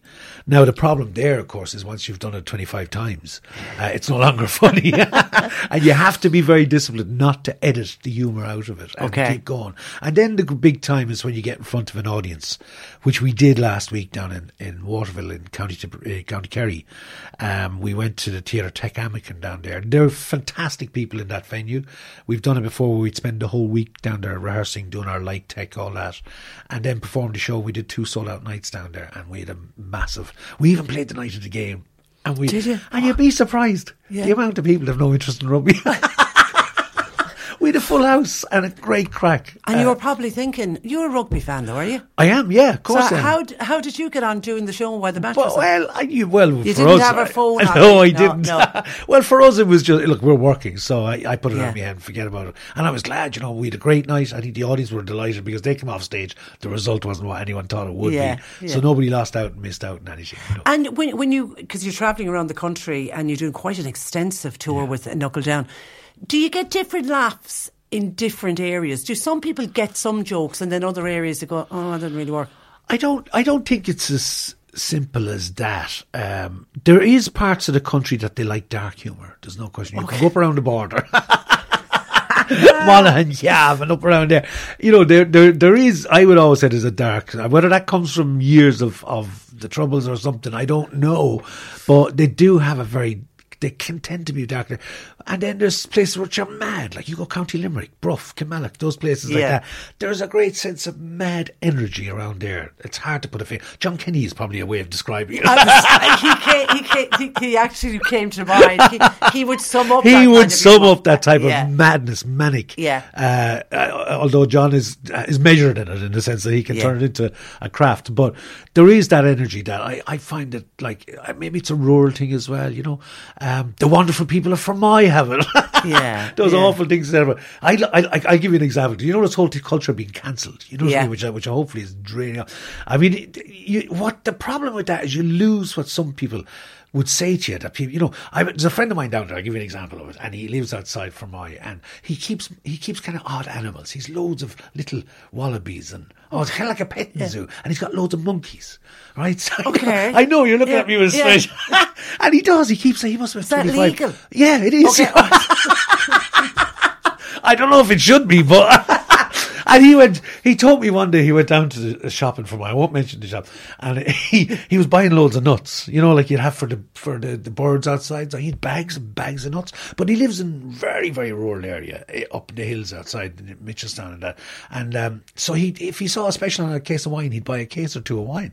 And he said he was at the checkout and the guy was going beep, beep, beep, with all the nuts, beep, beep, and the wine is coming down the thing, boy, beep. And she says, do you mind me asking you, says, do you have a lot of monkeys? And he says, yeah. And she says, are they alcoholics? Now, if you were to say that to someone nowadays, that's a few years back, you'd be nearly told you shouldn't be saying. But sure, it's great crack. It is brilliant. And I have to tell you, you actually, Pat Short, saved my bacon. I got asked to take part in a panel discussion at a radio conference. Yes. First time I've ever been asked. It was a big, hairy deal. Yeah. And I was on this panel with Pat Kenny was one of the other panellists. And we were asked beforehand that they were going to end up with asking us, a particular radio highlight that stood out. And most of us on the panel go, I hate those questions. I know. And I said to the guy, don't ask me because I really can't think of anything. So we went up anyway and we did our 45 minutes and it came to the end and then he was in. And he started with Pat Kenny. And Pat told this amazing story of how in the dead of the night he had to go in and record a phone call with a man who was on death row. Oh, God. And he said, I had to wait 4 hours because I was only going to be able to play it out if the man didn't get the pardon. Yes. And he was killed. So he said, I waited. And he said, 4 hours later, I got the call. You can play the interview.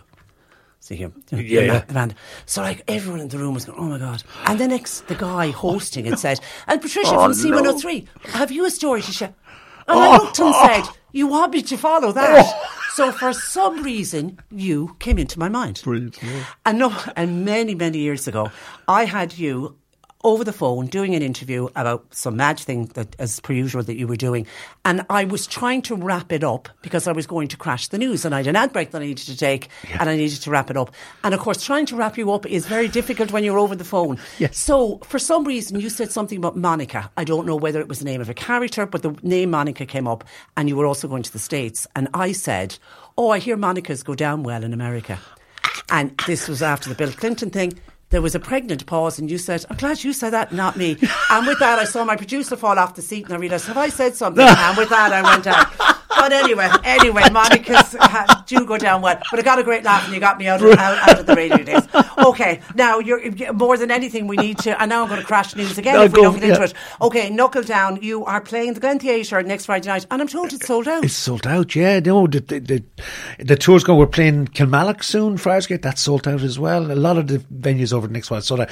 The next date we're going to be back in Cork, since we're here in County Cork, is going to be the Opera House in Cork in the new year. The 9th of March. Yeah. It's the 9th of March. But it's you're going all over the country with it. Yeah, we're touring all over the country and we hope to be touring abroad next year with it, near the latter end of the year. But up until the summer we're going to be going abroad. I have a new TV show coming out with Mike Hanron all about music as well. That'll be probably in spring. I think it was due to come out before Christmas, but the RT schedule was chock-a-block. But in the meantime, myself and Fair touring everywhere and having a great time. And are they all new characters? They're all new characters. There's one old character I've brought back, which I think people will love. It's gone down a storm, but I've brought new material into it to modernise it. Hence the title Knuckle Down. Okay. I think people will read into that. So you might come back to us maybe before the Opera House one on the 9th of March, because that's going to be in the new year. Yeah. As always, it's a pleasure, and I should have started, but I'll end with it instead. Sympathies on the passing of your lovely dad. Oh, thank you so much. Yeah, he passed away, and I know he was 92, so it's he was, but hard to say goodbye at that age. Yeah, it really absolutely. is. Okay, listen, a pleasure as always, Pat George. Thank you for that, and thanks for joining us in studio. Cork Today on C103. With Corrigan Insurance's Macroom, now part of McCarthy Insurance Group. They don't just talk the talk, they walk the walk. See MIG.ie. And it really was a joy to have Pat Kenny in studio. He would Pat Kenny, John Kenny and Pat George. He would brighten up anyone, particularly on the dismal day that we have outside. Maura was thrilled to hear Pat on the radio because it's Maura's anniversary, or it was Maura's anniversary last week. Congratulations, Maura. And her daughter got them tickets to go and see Pat and his daughter Faye with this new show Knuckle Down in the Glen Theatre on Friday night.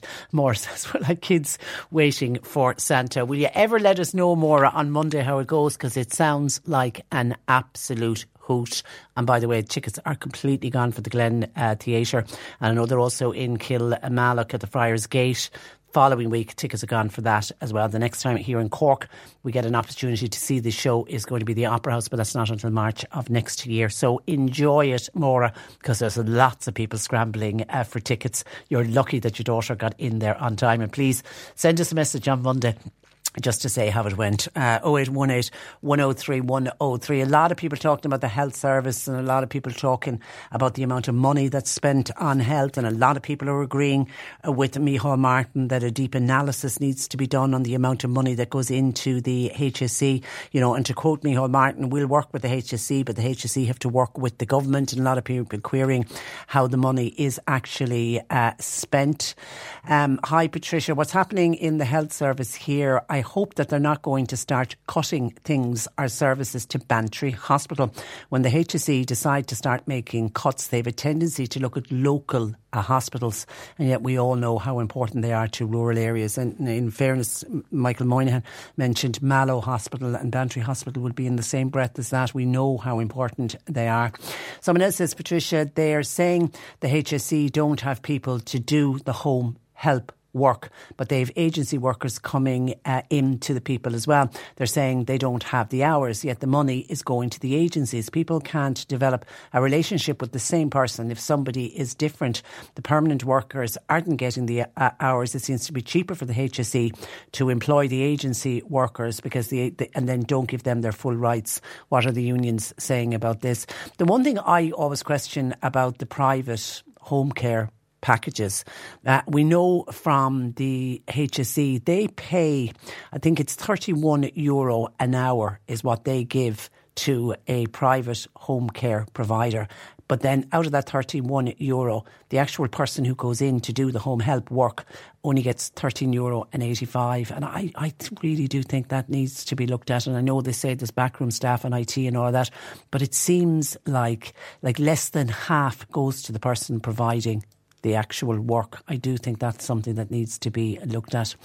And then I have a really, this is a really lengthy text that has come in from Helen, one of our listeners, but it's just well worth listening to the points that Helen makes, because it's somebody who really seems to know what she's talking about and has her finger on the pulse. She says, it seems to me the Department of Health and the HSE are just punching those in the main who are the old and the ageing, with all of the recently announced recruitment freezes, which effectively turn into cutbacks as time goes on. A child in national school can understand this basic line of care, explained now again for a millionth time, and she puts her points down as one.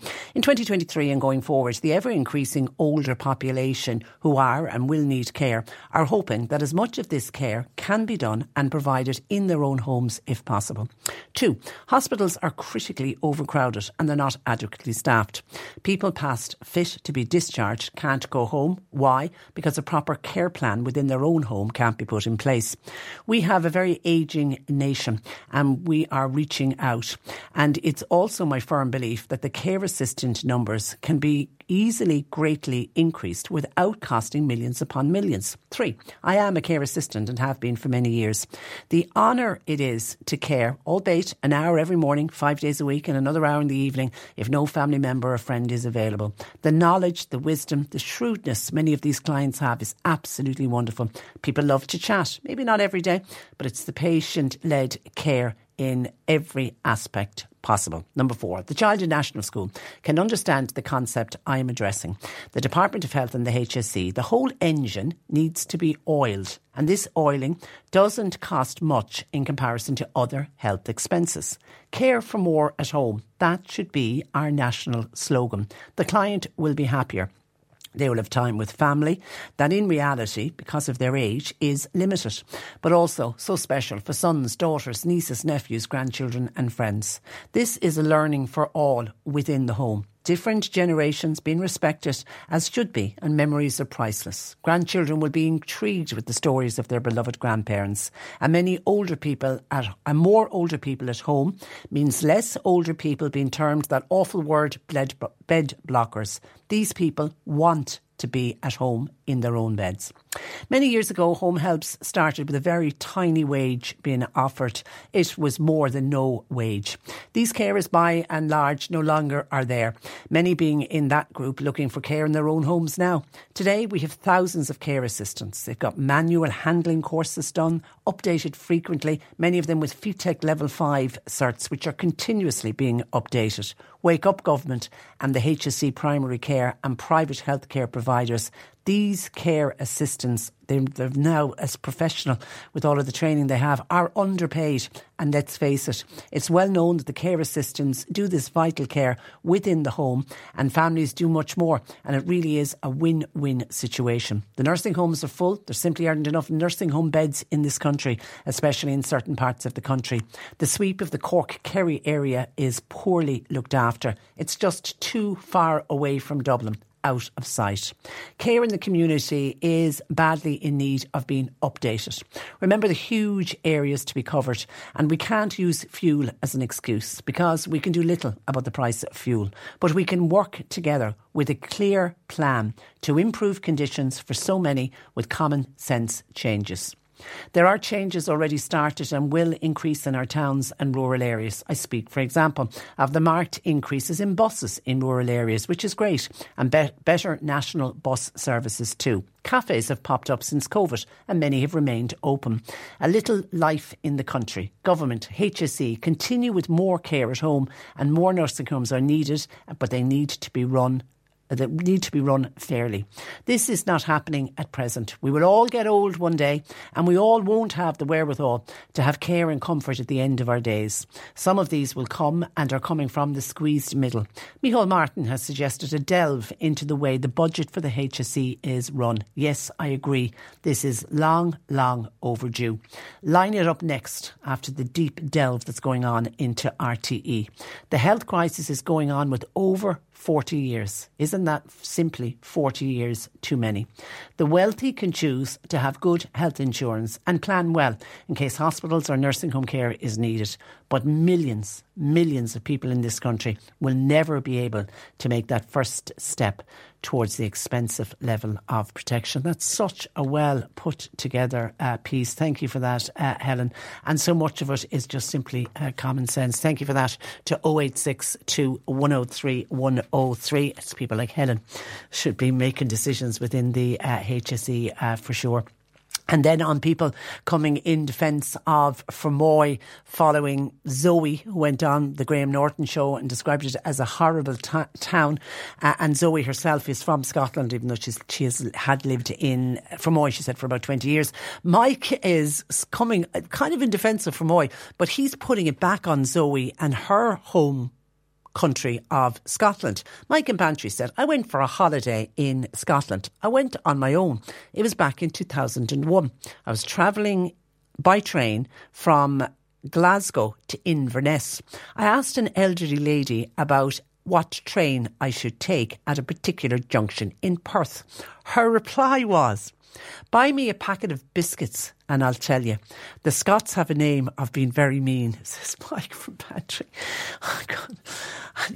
You wouldn't get that in Ireland. We're great to offer directions. Now, we mightn't be the best at giving the directions. We could look at somebody and say, I wouldn't be starting from here, but we will do our best to help out anyone who's looking. But I certainly have never heard of anybody in Ireland being asked for directions or what train platform should I be on, and will you buy me a packet of biscuits? And if so, I'll tell you which platform to get on. Crazy. Thank you for that, Mike. Oh, and we do have an update from Bus Éireann. Remember yesterday, Stephen in Clonakilty got on to us.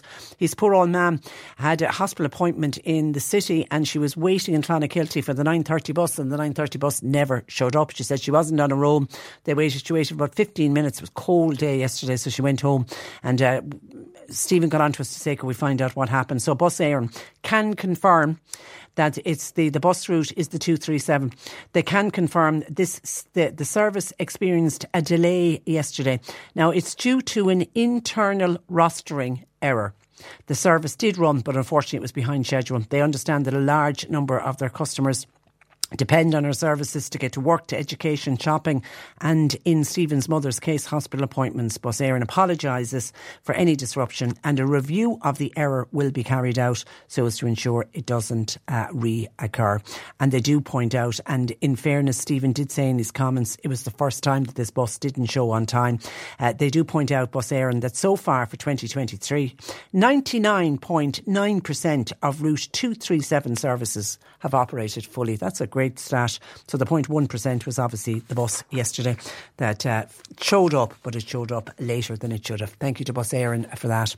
John Paul taking your calls 0818 103 103. The C103 Cork Diary. With Cork County Council delivering roads and housing, community and business supports all across the county. See corkcoco.ie. The Marion Hall in Ballinhassig, they're holding a fundraising clothing collection. Now it's going on this Tuesday evening, but again on Thursday 7 to 8:30, and then Saturdays 2:30 to 4, and it runs up to next Thursday. It's finishing up next Thursday actually.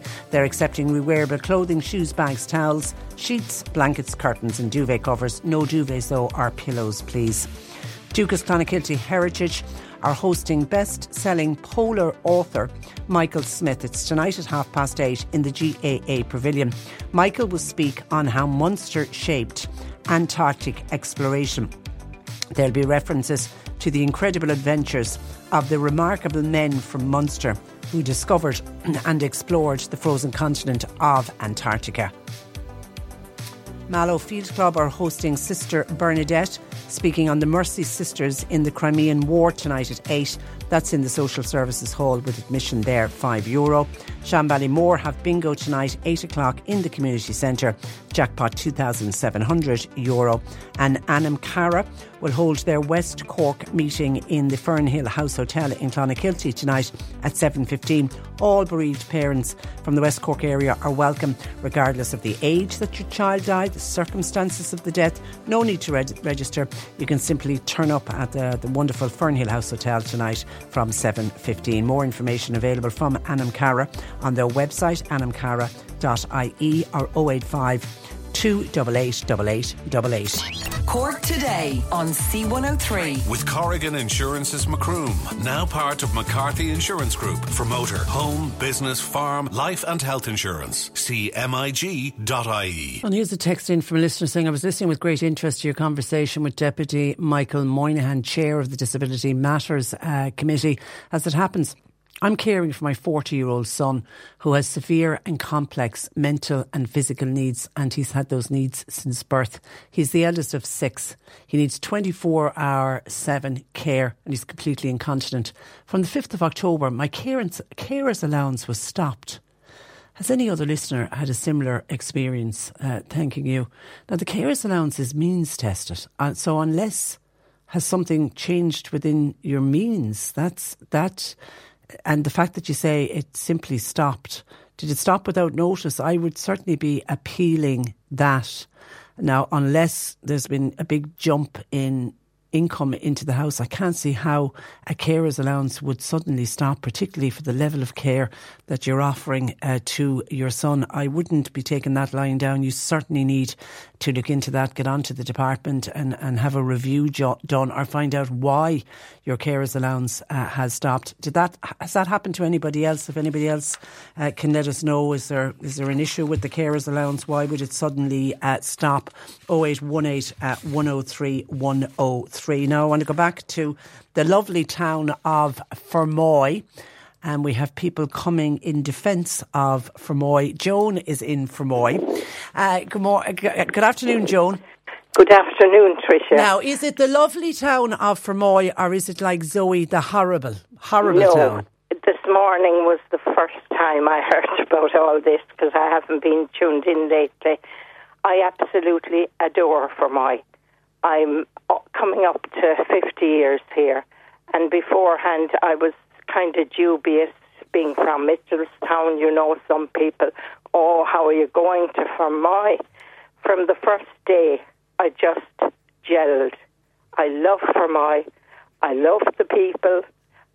on occasions, I don't drive, but I would get my husband to drive out Rathhealy Road up the Pike just for the pleasure of coming down Oliver Plunkett Hill, looking in, telling him go slow, looking in to admire the park, the Blackwater, and at Christmas time when the clock would be decorated, I just think it's fantastic. I seem to have gelled with all the people. I enjoyed the town. Now some parts aren't as great for lack of refurbishment and that, but to me it is home more than Mitchelstown, because in Mitchelstown people have passed away and going over now, except for family. It holds the memories of the college and round the pump and all those childhood places, but I would hardly know anybody in Mitchelstown now. Whereas when somebody says where's home, home is Fermoy. Home is where your family are and where you like the people, you just get good vibes. And you raised a family in Fermoy? Yes, 3 boys. And are they all still living there, or are they left? No, one is Cork City, one Glenmire, and now the lad that's here is fine, but he would like his own house, but things have fallen through, and he would like to go to Kilworth. Seems to be his choice, which hopefully will happen soon. But as regards myself, possibly more than my husband, I would say, but I just love Fermoy. Well done. Well done. Well not said. a great well walker, said. but on times, even walking in the road here, Duntaheen Road, that's some years back now, I would just enjoy looking at houses. I love the church, despite the fact that it's in very bad repair. I just love the architecture and the frontages of some shops. There's really nothing negative, I could say. Well said. And summed up by the people you've met. It's the people that make a town as well. I love the people. I love the natives, which are shrinking rapidly, I suppose. But I still would know some families that were born and bred in Fermoy. I feel I'm actually like one of those. I love it so much. Good. Okay. And as I mentioned earlier, I think the essence of the goodness of the people from Fermoy shone brightly with the numbers that turned up for Tina Satchell's vigil last night. I think people are very caring, and there are a lot of clubs here and a lot of voluntary organisations, and any time anybody would reach out for help, there would be help coming, and I just can't see a negative really in it. Okay, thanks for that, Joan. If you don't mind, Tricia, I do think that the HSE, it could do with being disbanded, because I think the 4 health boards were run superior. It's far too big.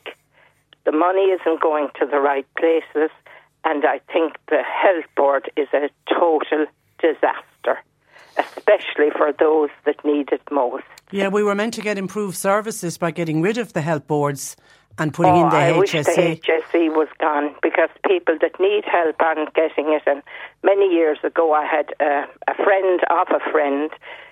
She was well able to drive. She got 2 hours twice a week. And when she got the 2 hours, she sat into her car, went to town and met her friends for coffee. Can you think that was justified? I don't. Yeah, okay. So I leave you on that note. All right, Joan, thank you for that. Thanks thanks for joining us. And by the way, just on the various different bonuses and payments, that were announced in the budget, seeing as we're talking about budgets with regard to the HSE, there is a bit of good news for people who are getting social welfare payments, in that a number of bonus payments for the cost of living was announced in the budget, and they've finally given out the dates. They're going to begin paying them out on the week beginning November the 20th. The first lump sum payments will be paid to those in receipt of the Working family payment, they're getting an extra €400 on the week of November 20th. On the same week, people in receipt of disability support grant, they're getting an extra €400. The €300 fuel allowance extra lump sum payment, that will also be paid out that week, the week of November 20th. People in receipt of the carer support grant, they'll have to wait until the following week, November the 27th. They're getting an extra €400 bonus payment. And then mainly older people, the living alone allowance, they also will have to wait for the last week in November for the extra €200 that was promised in the budget. That last week, the 27th of November, will also see €100 bonus paid to those in receipt of the qualified child benefit. And on the week beginning December 4th, everyone in receipt of a welfare payment will receive the double Christmas bonus. About 1.3 million people will benefit for that. The double child benefit payment, that will also be paid in the first week in December. And then a second double payment for all the welfare payments that we were promised for next year. That will be paid out at the end of January. It's the week of January the 29th. And we also have confirmation that the €12 extra a week that was given in the budget for social welfare, that will kick in from the beginning of January. So those dates are out. So they start to kick in from November the 20th, then the following week, and then the Christmas bonus payment will be the week after that, and then the end of January for the cost of living bonus payment in the new year. You're listening to C103's Cork Today podcast. Phone and text lines are currently closed. Just one lovely text in from Sheila say, "Hi Tricia, I'm originally from the UK. I moved to Kilworth 32 years ago. I never felt so welcome in my entire life, and I've been in the Fermoy and the surrounding areas since. Loved the place so much that I haven't even had a holiday in the UK in 20 years, even though all my family are over there. I feel now this is my home and I love it. A good thing that Zoe woman went back to Scotland. She gives us grateful blow-ins, a bad name," says Sheila. Thank you for that, Sheila. Okay, Joe Heffernan joining me. Good afternoon to you, Joe. Good afternoon, Patricia, and I'm very glad to hear a bit of good press for my home in Fermoy. Oh, you're Fermoy lad as well. Yeah. Exactly. Yeah. The walk up Barnan and up by the River Blackwater and the square and the set-up of the town. Beautiful town. Yeah, I love to see, and I followed you closely on social media yesterday. It was lovely to see people from all over the world, natives of Fermoy, jumping in defence. We hate anybody knocking our hometown. I don't know what it is. We really do. It's even if we haven't lived there for many, many years, people jump in defence. Yeah. But it's lovely to see. It's lovely to see people. You know, both Joan, who joined me a couple of minutes ago, and there's Sheila, who were not natives, but now feel they're natives. They're there so long, and they love it. So it's good. And the CD that we made for the air ambulance, you know. Exactly, the first song on it is My Home in Fermoy, sang by my good self. It is indeed. It is indeed. Yeah. Okay, today now we have been talking in recent weeks about cannabis, or about cocaine and cocaine use and the increase of cocaine, unfortunately. And then we see in the papers again today, fentanyl. Everyone is so worried about fentanyl getting a grip, and it looks like it is coming our way. But you want to, in some ways, take it back to basics. You want to talk about cannabis use. And there's almost this notion that cannabis is harmless. Yeah. You know, weed, pot, marijuana, cannabis, the different names. But in my own experience and the experience of a young lady that I'll read out her experience now in a second or two, it's not as innocent as it might be portrayed. Now, the thing is, I'd be all in favour of medicinal cannabis and where it can help people. Oh yeah, 100%. But I'm talking about stuff that's bought on the street and that a person doesn't know the strength of it or what's in it really. So that's the dodgy one. And quite a lot of people have got into trouble with it. In what way can it affect people? Now, it won't affect everybody this way, but it can affect some people in a very serious way. Well, it reduces memory. It impairs one's thinking, at least temporarily. And it can, you see, it can lead to, fatigue, difficulties in learning. I did student counselling in UCC for 7 odd years, and the odd person came in to me and said that they were failing badly in their college work, and that they had it down to smoking weed on a fairly regular basis, and what could they do?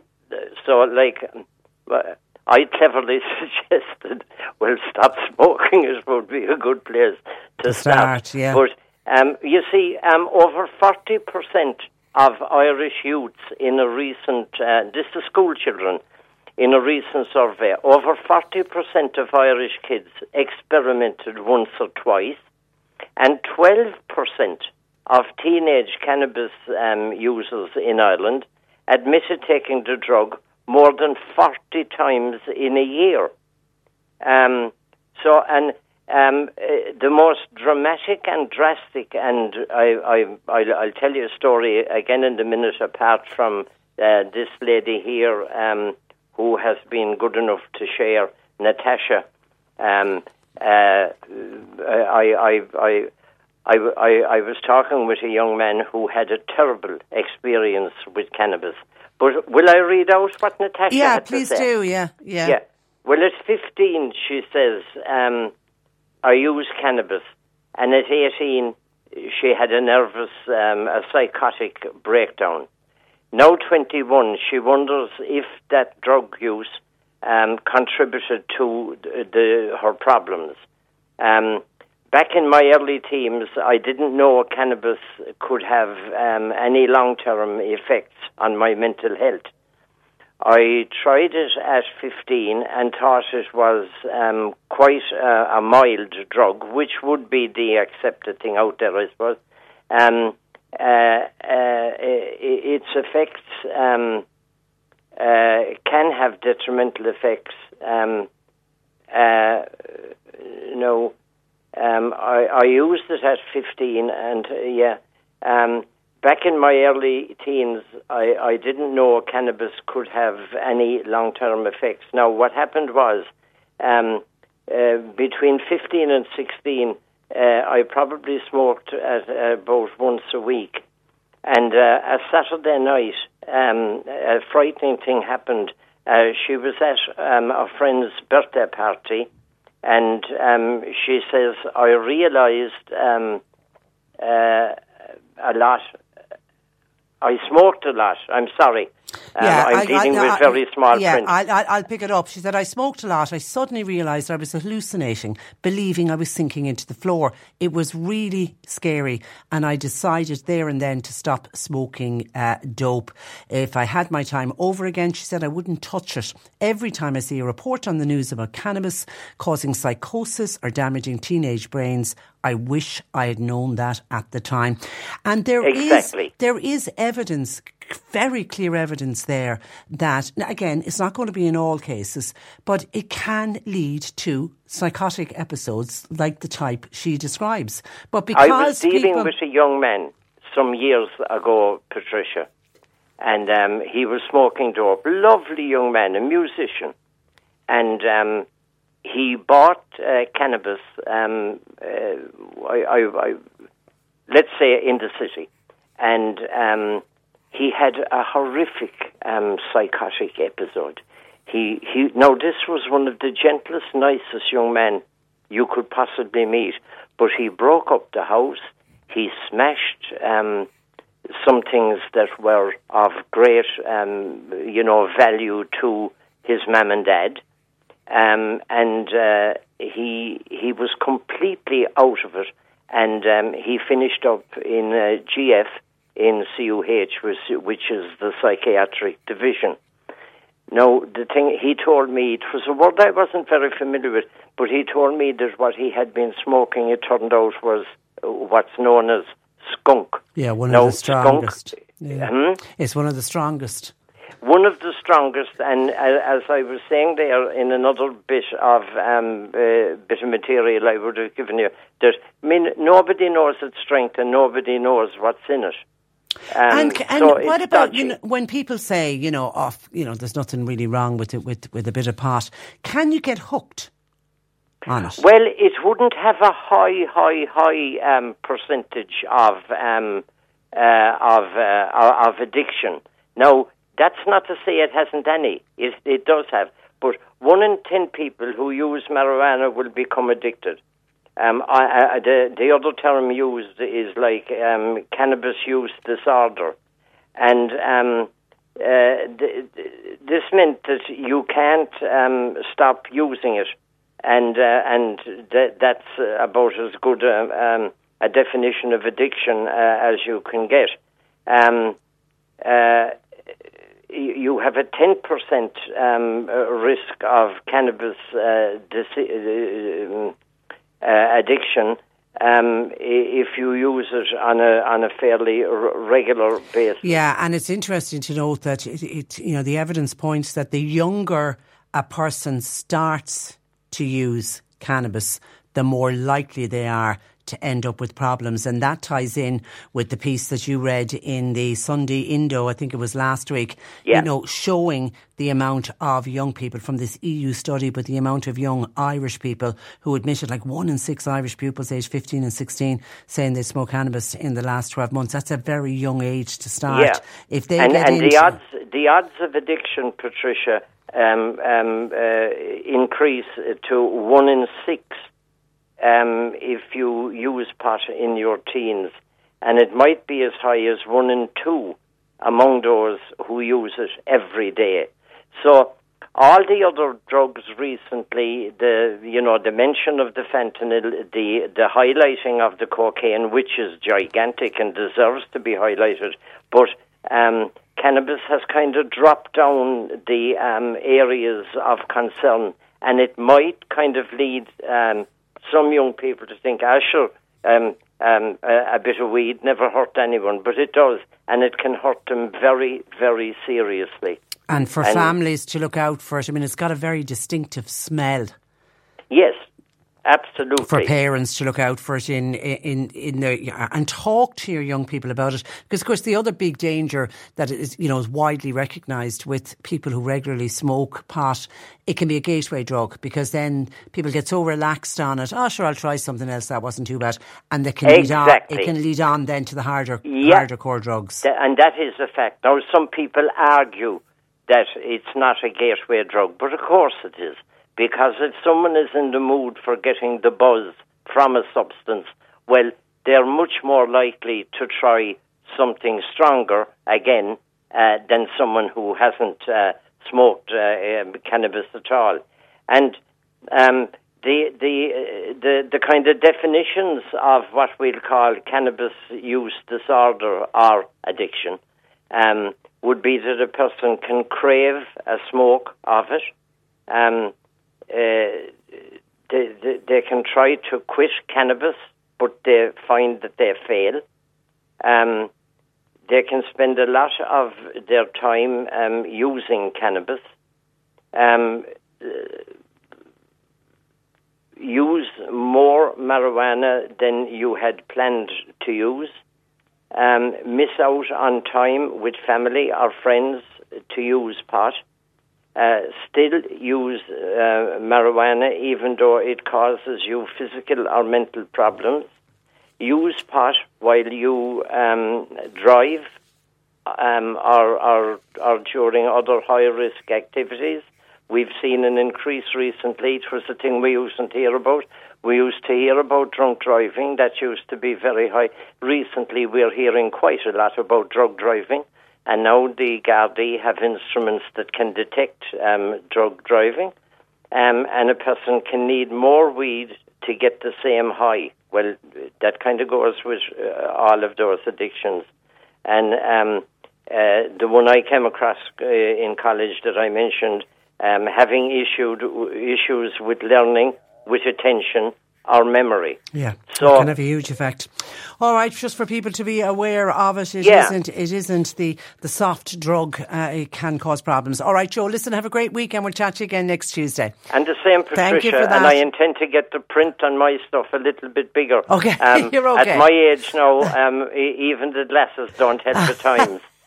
Look after yourself. Have a great week. Okay. We'll talk next Tuesday. That's Joe Heffernan. He runs a counselling practice in Boherbue. His number is 086 834 8145. That's right. I've got to leave you for today. Thanks to John Paul McNamara for producing. Nick Richards is with you for the afternoon. Stay dry, stay indoors, and we'll talk to you tomorrow morning at 10. Until then, Patricia Messenger, very good afternoon. Today on C103. With Corrigan Insurance's Macroom, now part of McCarthy Insurance Group. They don't just talk the talk, they walk the walk. See MIG.ie.